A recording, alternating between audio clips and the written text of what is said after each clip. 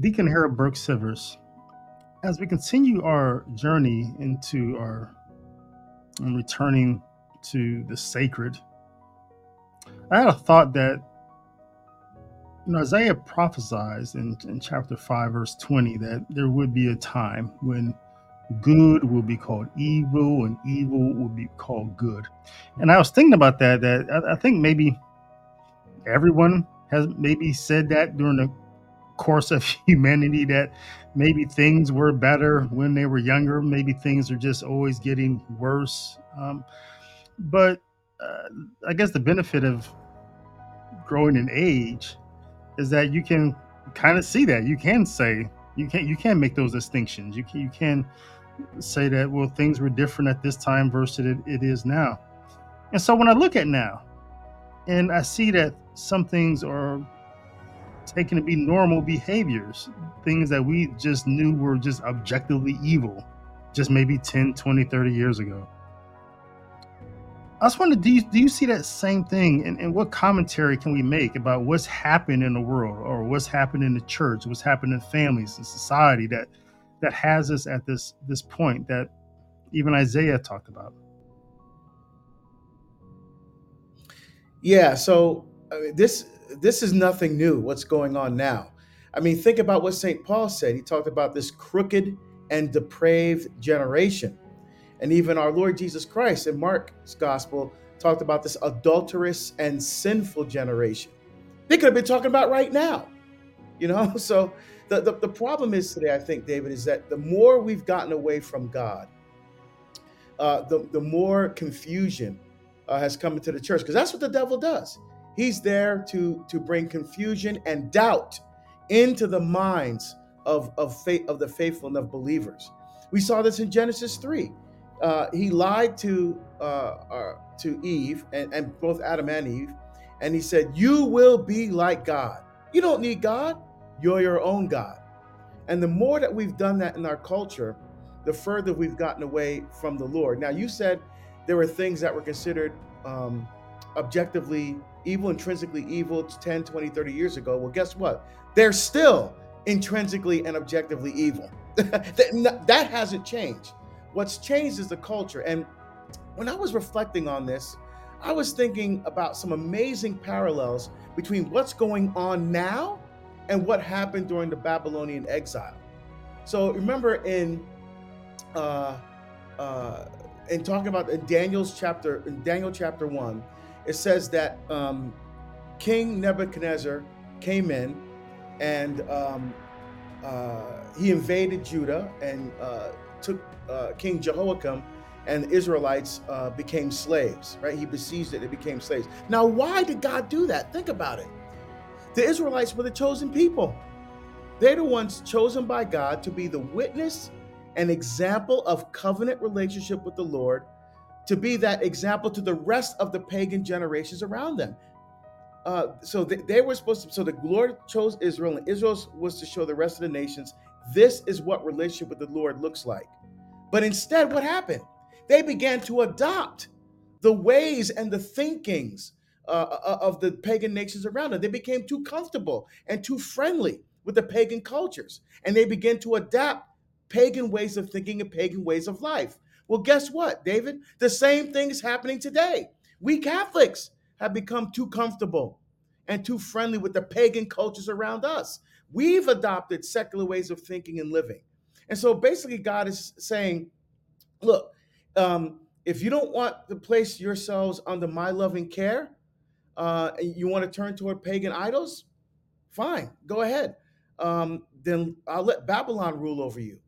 And that's what's happening in our culture today. It's not enough to believe in God. We must believe God, right? And we see what are the results of this way of thinking in the church. You know, we've been for far too long, we've been filled with a spirit of apathy and embarrassment about sharing our Catholic faith. What do? We keep it to ourselves. We keep it contained within the walls of the church. And then when we're challenged by our friends and loved ones about why we're Catholic, what do? We cower like frightened children. We pull the blankets up over our head because we're afraid of the dark.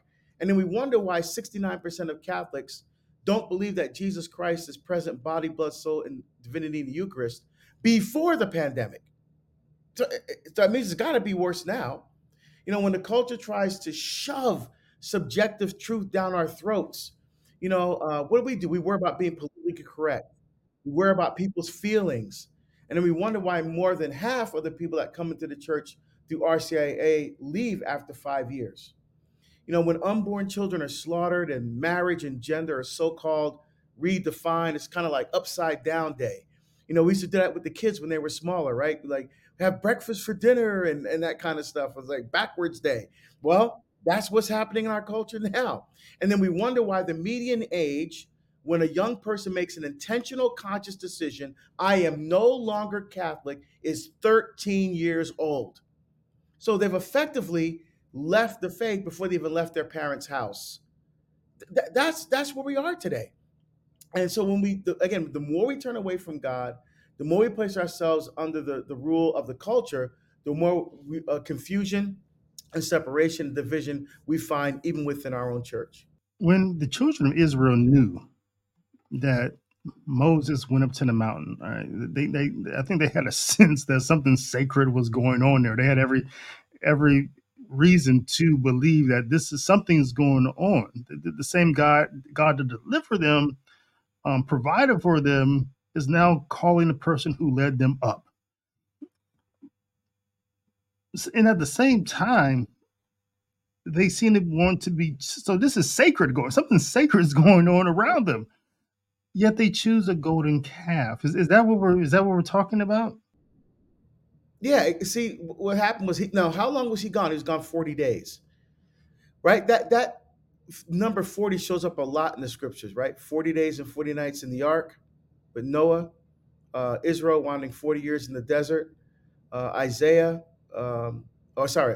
Elijah walking around the desert for 40 days, um, Moses getting the 10 Commandments 40 days, David, when he showed up to fight Goliath, that was day 40. Jesus, before he starts his public ministry, 40 days in the desert.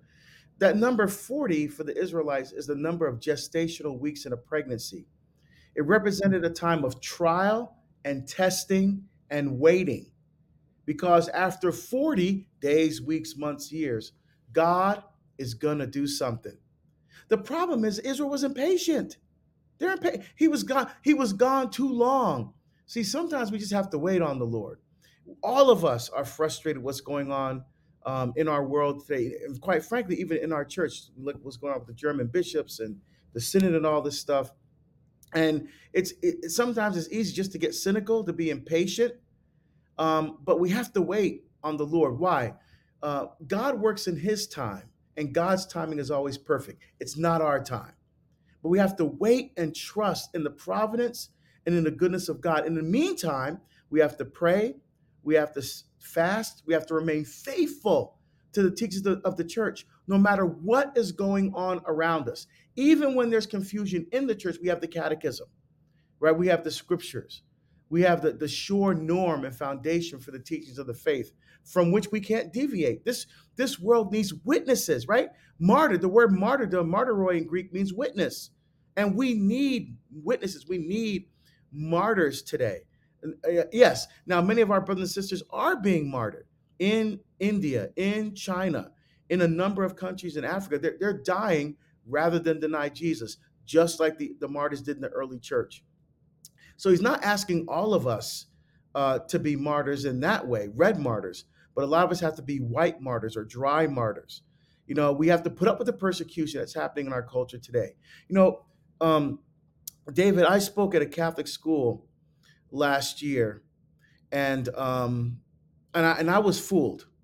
I went into Catholic school, so I was supposed to preach at the mass, which I did. And this was a talk to middle school students. So I went to mass, and I noticed that during communion, most of the teachers did not receive communion. So I thought, I thought at first, okay, well maybe um, there wasn't time for confession first before mass or something like that. And then afterward, I gave the talk to the kids, and the look on the kids' face were like their eyes were wide open, their mouths were open. I'm like, oh boy, they've never heard truth before, you know. And then after the talk, the kids were all clapping, like, "When are you coming back?" But there was some, I got some emails from some of the teachers and some of the parents that were there, were some of the most degrading, disrespectful correspondence I've ever seen in over 20 years as a deacon. They hated the truth. It was demonic, quite frankly. Um, and so when things happen like that, you're like, what? Sometimes you just have to question, what am I doing this for? But and when I went to prayer about it in adoration afterward, I said, you know what? The Lord just said, keep doing what you're doing. Don't worry about that. My son carried the cross. He fell. They beat him the whole time. They mocked him the whole time. He just picked up his cross and he kept going. And he goes, I need you to do the same thing. So that I think that's what's happening in our culture today. We need Catholics to stand up and to bear witness to the truth, even if it means we're going to lose friends, even if it means we're going to lose even family members. What does Jesus say in Matthew's gospel? If you love mother and father more than me, you're not worthy of me. If you love brother and sister more than me, you're not worthy of me. If you do not pick up your cross and follow me, you are not worthy of me. I mean, everybody wants to focus on the teachings. Yeah, God, Jesus is love and all that kind of stuff. But Jesus also teaches some hard truth and realities that we need to think deeply and seriously about as we continue to engage this culture. You talked about the further we get from God, the closer we get to confusion. And, we can look at that in a household of the church and also, I guess, the household of the family. Some of the things, same things are going on. I think I want you to comment on, because I know when you were, about the time you were probably getting your master's degree in theology, it was about the same time that the sex abuse crisis in the church, the one in the early 2000s, about to start. What a confusing time that was for a lot of the faithful, and what a confusing time it is for some of the faithful now, when they're hearing these things that may happen at the Senate. There's a lot of scary talk. No one really knows yet, but it doesn't look great. It's not some people have been invited that we're like, wow, that seems scary. It's confusing. Why was that person invited, but not this person? So there seems to be confusion in our household or the church. I think it's well documented, well commented on. But what about the family, Deacon? What's going on in the family that's confusing right now? Yeah, that's a great question, David. And here's the thing: when God first wanted to establish a relationship with His people, how did He do it? Through the family. There were six covenants in the Old Testament. And the final covenant was the seventh, right? Seventh is a number of perfection for the Jews, right? 7 days of creation. And the seventh one was, of course, Jesus' sacrifice on the cross, was the new and eternal covenant. But the first one was the Adamic covenant with Adam and Eve in Genesis chapter 1 and 2. So what did He do? He established the covenant through the family: mother, father, children. Why? Because the family on earth is the image and likeness, right? Genesis 1:27. We're in the image and likeness of God, and God Himself exists as a family, as a communion of persons: Father, Son, and Holy Spirit. And so the family on earth is the image and likeness of the family in heaven. Of course, only by analogy, right? We can only speak about God and our relationship with Him by analogy. And so the family is the foundational instrument for society and for culture, is the family. So goes the family, so goes the church. So goes the church, so goes the culture. So what we need to do is we need to take some steps back. We need to go back to Genesis 1 and 2 and really imbibe a biblical worldview of what it means to be a family. God said male and female, He created them, right? The woman in Genesis 1 and Genesis 2 narrative, the woman comes from the side, just like the church is born from the side of Christ on the cross. The woman comes from the side of Adam in creation. And the love between the two of them generates a third, right? Children so parents give love, life, intimacy, and communion to each other in that beautiful, sacrificial, conjugal act, um, in a sense, which is a Eucharistic act of communion. because the deepest form of intimacy we can have with God on earth is the Eucharist. Uniting his body with ours is the deepest form of intimacy we have with God this side of heaven. Now, in Genesis, of course, there's no Eucharist, there's no Christ, right? But the conjugal act, it says, therefore, a man leaves his father and mother and cleaves to his wife, and they become one flesh, right? So the deepest one flesh union is the Eucharist. But in Genesis 2, the one flesh union is the conjugal act. So we can say, uh, in a sense, right? In a sense, that the conjugal act is a Eucharistic act of communion. That means that that beautiful conjugal act is sacred and it's holy because it's a participation in the life-giving power of God. So look what's happened in the attacks on the family. Look what's happened. We have contraception. We have abortion. We have confusion about gender. We have the demasculization and feminization of the man, right? Who's the head of the family. And he's the head of the family because he's the chief servant of his wife and children. And so when those roles get, and that this is what Satan's do, it's demonic. He's attacking the family precisely because he's trying to destroy covenant relationship with God. So if you're going to try to destroy covenant relationship with God, you must destroy the family. And who's he going after the family? Who's the biggest target? Women. Why? Because they're the life givers and the life bearers. They participate in the life-giving power of the Holy Spirit that we pray every Sunday, Credo et Spiritus Sanctus Dominum et Vivificantem. I believe in the Holy Spirit, the Lord and giver of life. Women participate in the life-giving power of God in a way that we men can never fully understand or appreciate. Our job is to serve, protect, and defend that beautiful heart of love.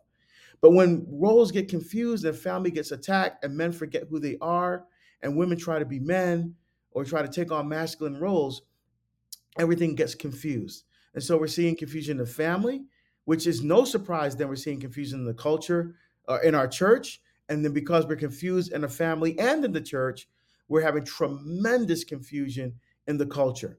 And you mentioned the sex abuse scandal before. Um, that led to a loss of moral credibility in the church throughout the world. I mean, look what happened in Ireland. Ireland used to be a Catholic stronghold. Now they're one of the least Catholic countries in the world. I mean, it's just it's sad and it's tragic what's happened. Um, so we have to return to rebuild the family, to return to a sense of ourselves, to reunite ourselves with intimate, personal, loving, and life-giving communion with Jesus Christ and the Catholic faith. And we need people that are afraid to do that. Yes, when we do that, we're going to get persecuted. We already are, and it's going to get worse before it gets better. And that's okay. But the more we stand up, the more that the devil's going to back down. He's having his heyday right now because not enough of us are standing up firm and solid in our faith. So men, we need to come back to ourselves. We need to, it says in the Bible that we're put in the garden to till and to keep it. Abad and shamar in Hebrew means to serve, protect, and defend. So when we get back to our mission, right? So the stronger men we have, build strong men, we have strong families. We have strong families, we have a strong church. We have a strong church, we take back this culture. In scriptures, they talk about, Jesus brings this up as well, but we first see it in Genesis where, Adam sees, Eve, he's like, well, at last, this one at last. And then it says, the text says that for this reason, he leaves the house of his mother and father and cleaves to his wife. And I always thought that was like such a rich word, like cleaves. That's weird. What's the last thing I cleaved to, right? It's intense, right? And I was wondering if you could dig more into what you were speaking about the role of men in the family in that regard, like this intensity that a man should have for his beloved. Like I don't know. I'm only 51, but I look around and just from observing, right? It's just I wonder, is that intensity there, like it should be, the cleaving to the wife, just this holy jealousy, like, God says, have no other gods before me. I'm a jealous God. It's this desire to want to be everything, um, just a sacrificial love, this cleaving. Can you talk about that? Like, what's some attacks that's going on? What are some of the struggles that men have? There's pornography out there. All these things that's coming at men that may be blocking them from just that intensity that he should have for his wife. Yeah, a great question. So, in that verse in Genesis 2, it says, man cleaves, and it's actually the word is dalbak in Hebrew. It means to pursue as to overtake. So, literally, what it says is a man leaves his father and mother and pursues his wife. And the idea there is that when he reaches her, he puts her behind him and says, if you want to get to her, you have to come through me. That's the idea there. So remember, it's the fulfillment of his mission and his role as servant, protector, and defender of everything God is entrusting to him in that garden, including his wife. So yes, she's his equal. She comes from his side. Selah in Hebrew means side. So yes, she's equal in dignity before God. There's no question about it. But his job is to protect and defend the very heart of love. And the problem is in Genesis 3, when Satan comes into the family and he goes after the woman first, right? Why? He's the author of death. So he goes after the one who gives life. He stood there and said and did nothing while Satan destroyed his family. He said and did nothing. The problem is, David, today we have so many men who are also doing nothing while Satan is undermining our spirituality as men and our families right from under us. And look what does it, it's First Peter say? The devil is like a roaring lion prowling about, waiting to pounce on someone. And what does he attack? The heart, the mind, and the soul. Right. So how does he attack the heart? Right. If we look in First Samuel 16, we see the call of David. And so when Samuel goes to the house to anoint the new king of Israel, uh, Jesse lines up 7 of his 8 sons. Eliab, Abinadab, Shammah, but not David, because David's just a kid. He's a shepherd out there with the sheep. So the Lord, Samuel goes to the first son, Eliab. He goes to pour the oil of anointing. The Lord says, no, not him. And so when Samuel said, what's going on? What does the Lord say? Do not look on the height of his appearance or his stature, because I've rejected him, because the Lord sees not as man sees. Man looks at the outward appearance, the Lord looks on the heart, right? The heart is the seat of the will. The heart is the place where your desire for God lives inside of you. Because for the Israelites, they attributed different bodily functions to different functions of the spiritual life. So the stomach was the source of life. The right arm was a sign of strength. The heart was the seat of the will, the place where your desire for God lives inside of you. The liver was the center of emotion, right? I mean, so what does he attack? He attacks the heart. He attacks a man's heart, right? And so how does he attack the heart? Destroy his ability to be able to protect and defend his wife. Contraception, the separation of life, love, intimacy, and communion. Pornography. I mean, it literally destroys a man's heart. I have letters from men, even young men, as young as 22, 23 years old, saying that they no longer desire to have intimacy with the real person because all they want now is the porn. And it's and they're both. It's funny. Two different men from two different parts of the world sent me letters, emails, and they both said we don't know how to love. We don't know how to love. Contraception, porn, and what did they? And what did those both fuel? Human trafficking, a multi-billion-dollar industry. And speaking of that, look at the pushback on the movie. Now you would think that people would be glad to have a movie that goes against human trafficking, but there's this pushback from people that don't. I'm like, are you? This is ridiculous. This is ridiculous. So he's attacking the heart. Then he also attacks the mind, right? You're not really a man. Is not a real man. A man is like what the Gillette commercials, the best a man can get. They lowered the bar mentally for men. You don't have to be smart. You don't have to be intelligent. You just, look at the way we're portrayed on television. We're idiots, buffoons. Look at situation comedies, Disney, television, whatever. I mean, I watch that crap anyway, but if you look at how we're portrayed, we're idiots. No one takes us seriously. And then you have all these women looking at how we're portrayed on television and they settle for less. Well, as long as he doesn't hit me, it's like, no, you need a man who's going to take you to heaven. That's what you want. A man who's willing to literally die and give his life for you. That's what you want. The heart, the mind, and the soul, right? So men don't go to church. Why? Because football's on Sunday. There's all these other things going on besides their spirit. They never pray with their spouses, and they wonder why their sex life sucks, why their marriage is horrible. I mean, so again, the devil attacks the heart, the mind, and the soul. So when you're weak in all three areas, you're going to have weak men. And those weak men, David, are not just in families, they're also priests. Priests are men who are husbands of families in the parish. Those same weak men who are husbands in the domestic church are also those same weak men who are fathers in the parish, in the of the church of the family of the church. So this is not just something for husbands and fathers. This is also for priests and even for men who are single. So we really have to restore, and that's why I wrote my book, Behold the Man.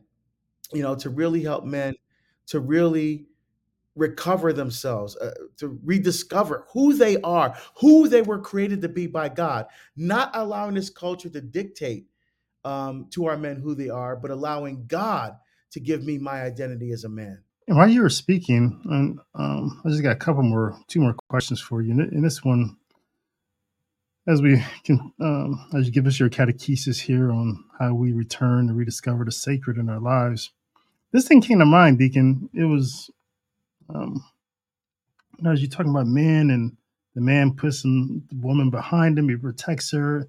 I don't know why, but the Blessed Mother Mary just came to mind.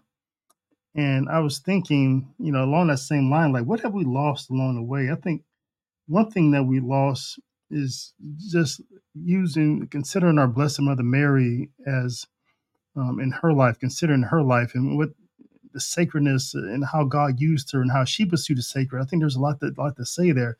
And I was so sad the other day. I was speaking to these two Protestant ladies, and I was trying to be patient with them, and try to get into their issues and things like that.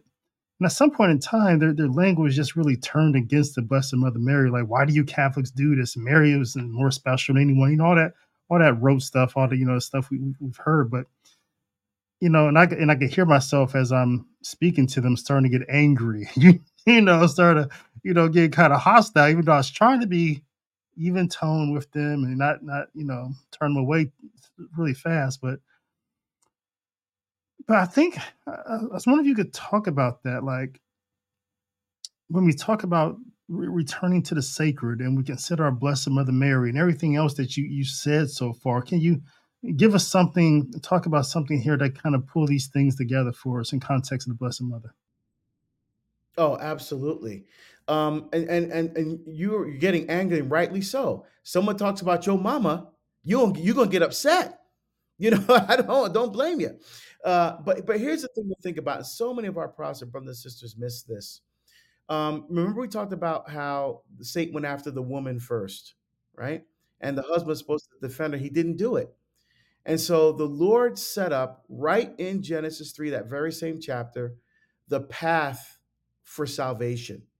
And he does it in Genesis 3:15, often called the proto-evangelium, or the first gospel. It says, I will put enmity between you and the woman, between your seed and her seed. So first of all, the word enmity there is ebal in Hebrew, which means literally hatred. So literally in Hebrew, if you read it, it says, I will put hatred between you and the woman. Now, I think the translators thought that was too strong of a word, so they put enmity, which means opposition to. Um, so that's the first thing. The second thing is, who is that woman that's being spoken about there in Genesis 3:15? Now, at first glance, you would think, well, that's Eve, because why? There's only one woman, right? There's Adam and Eve and a snake, the devil. That's it. What other woman could they possibly be talking about? But how do we know for 100% sure that that woman is actually not Eve and that it is in fact pointing toward the Blessed Virgin Mary? There's three clues for me. First of all, number one, the punishment involves two people, but God is only talking to one of them. So remember, this is the punishment that's given to the serpent. By the way, the word serpent there is nahash in Hebrew. Nahash. It means monster. So sometimes we think of you see medieval art with this little garden snake wrapped around a tree. No, this is a monster. It's translated like in Isaiah, in Ezekiel as Leviathan. You know, it's the same way. So it's a monster. And so this is the punishment for the Nahash, for the serpent. So he says, so the punishment involves two people: this serpent that God is talking to, and this woman. Now, if the woman was Eve, why wouldn't he be talking to both of them when he's issuing the punishment? So, for example, when my twins were younger, like they were like 4, we had a rule: no ball playing in the house. Right? Because often in Oregon in the winter it rains a lot, and so we said you play in the house, do whatever you want, but don't play ball. So I was upstairs and I heard crash, and I run downstairs and the lamp by the television falling over on the ground, broken. There's the twins and there's the ball on the floor. So I look at them. Who did it? They're pointing at each other. He did it. She did it. He did it. She did it. Who did I punish? Both. So in Genesis 3:15, if the punishment involves two people, why is only God talking to the snake? Right? Because when that prophecy comes to fulfillment, between him and the woman, between her seed and his seed, the snake is going to that. Where's that fulfilled? At the foot of the cross. The serpent is the only one that's going to be around to actually see it come to fulfillment. So that's my first clue, that the woman there is not Eve. He's only that it's pointing to Mary. That's the first clue. Second clue, it says the woman, not Eve. It says the woman. Now, if the Jewish people want this, so in Semitic languages like Hebrew and Aramaic, there are no superlative words. So they don't have words like the greatest, the best, the most. So what they have to do is they have to do one of two things. They add a prepositional phrase. So for example, in First Timothy or Book of Revelation, Jesus Christ is King of kings and Lord of lords. Or even in the Magnificat, blessed among women, right? So and that means you're the most blessed of all women. Or they said something three times, right? So we steal that at Mass, right? The Sanctus, holy, holy, holy. So let's count. Number one, at the wedding feast of Cana, they ran out of wine, and Mary goes to Jesus and says, Son, they have no wine. And Jesus says, Woman, what is this between you and me? Now, at first, that sounds disrespectful. Hey, once say, hey, mom, or something like this, woman. Now, if you look at that in context, like if my wife says to my son, Benjamin, clean your room, and Benjamin says, woman, what is this between you? Ooh, man, he's in trouble, right? He's in, but that's not what's going on here. What's going on here is that the Blessed Mother asked her son to do something supernatural, so he's referring to her by her supernatural name, woman, referring back to Genesis 3:15. Second, the foot of the cross. Who does Jesus give care of his mother to? John. And how does he do it? Woman, here is your son. There, Mary is the archetype for the church. What Jesus is doing, he's giving care of the church to the apostles and symbolized by giving care of Mary to John. Again, refers to her as the woman. The third one, most obvious one, even Protestants can't argue with you on this one. Revelation 12:1. The woman with the crown of 12 stars around her head, clothed with the sun, the moon under her feet, who's pregnant. Oh, come on now. That's Mary. So wait, how many times? Woman, woman, woman, 3 times. That's my second clue. Third clue and biggest clue. Put enmity between your seed and her seed. Now, Who provides the seed in the relationship? The man. But clearly in Hebrew it says her seed. I only know one woman who gave a complete and perfect human nature to her child without the assistance of the seed of a man. And that was, you guessed it, Mary, right? So clearly there, and why is God setting it up like that? What he's showing the devil is this: you used a woman as a vehicle to bring sin into the world. I'm going to use the most blessed of all women as a vehicle to bring salvation into the world. You went through the heart of love, to bring in death. I'm going to use the immaculate heart of Mary as a vehicle to bring life into the world. So he's undoing what Satan did. You use the family. I'm going to use the holy family, right? So it's actually beautiful. And when we think about Mary, she's also the first monstrance, right? Monstrare means to show. That was the word that they used for a woman who was pregnant. She was showing. And that's the word we use now for the monstrance, because Jesus is there in the center of the monstrance. He's showing himself to us. So she was the first monstrance. She was the first vessel that held in the tabernacle of her womb the body, blood, soul, divinity of Jesus. So Mary is critically important. And our love for Mary, look, what a man really desires, David, he doesn't want pornography. He doesn't want contraception. He doesn't want abortion. You know what he wants? He wants the monstrance. He wants what Joseph had. Every man wants that. And sometimes I do this with teenagers, right? I'll go to a school, and I'll be talking to high school, and I'll say, guys, here's a chance to embarrass me in front of everybody else here. If you came across a girl who was promiscuous, right? And you came across a girl, a different girl who said, I'm not going to do anything with you. I'm saving myself for my husband, for a man who's willing to die for me. Which one is more attractive to you? And every single guy says the second one. He said, well, wait a minute, the second one? What are you talking about? From the culture, you would think that everybody wants the promiscuous girl. No, because in his heart of hearts, every man wants to serve, protect, and defend. That's his very nature, built by God. He wants to put her behind him. You want to get to her, you want to come through me.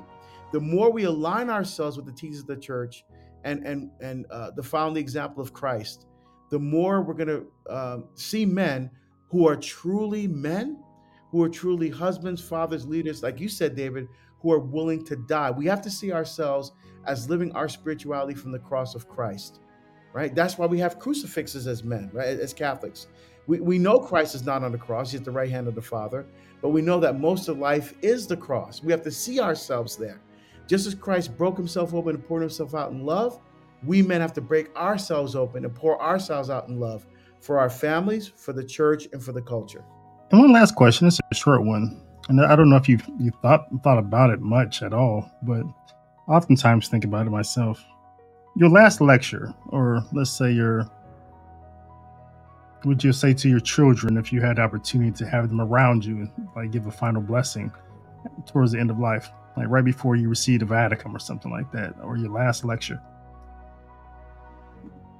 what's your topic? I mean, what's the most important thing you've learned in your life that you want to pass on? Yeah, I will follow the example of King David.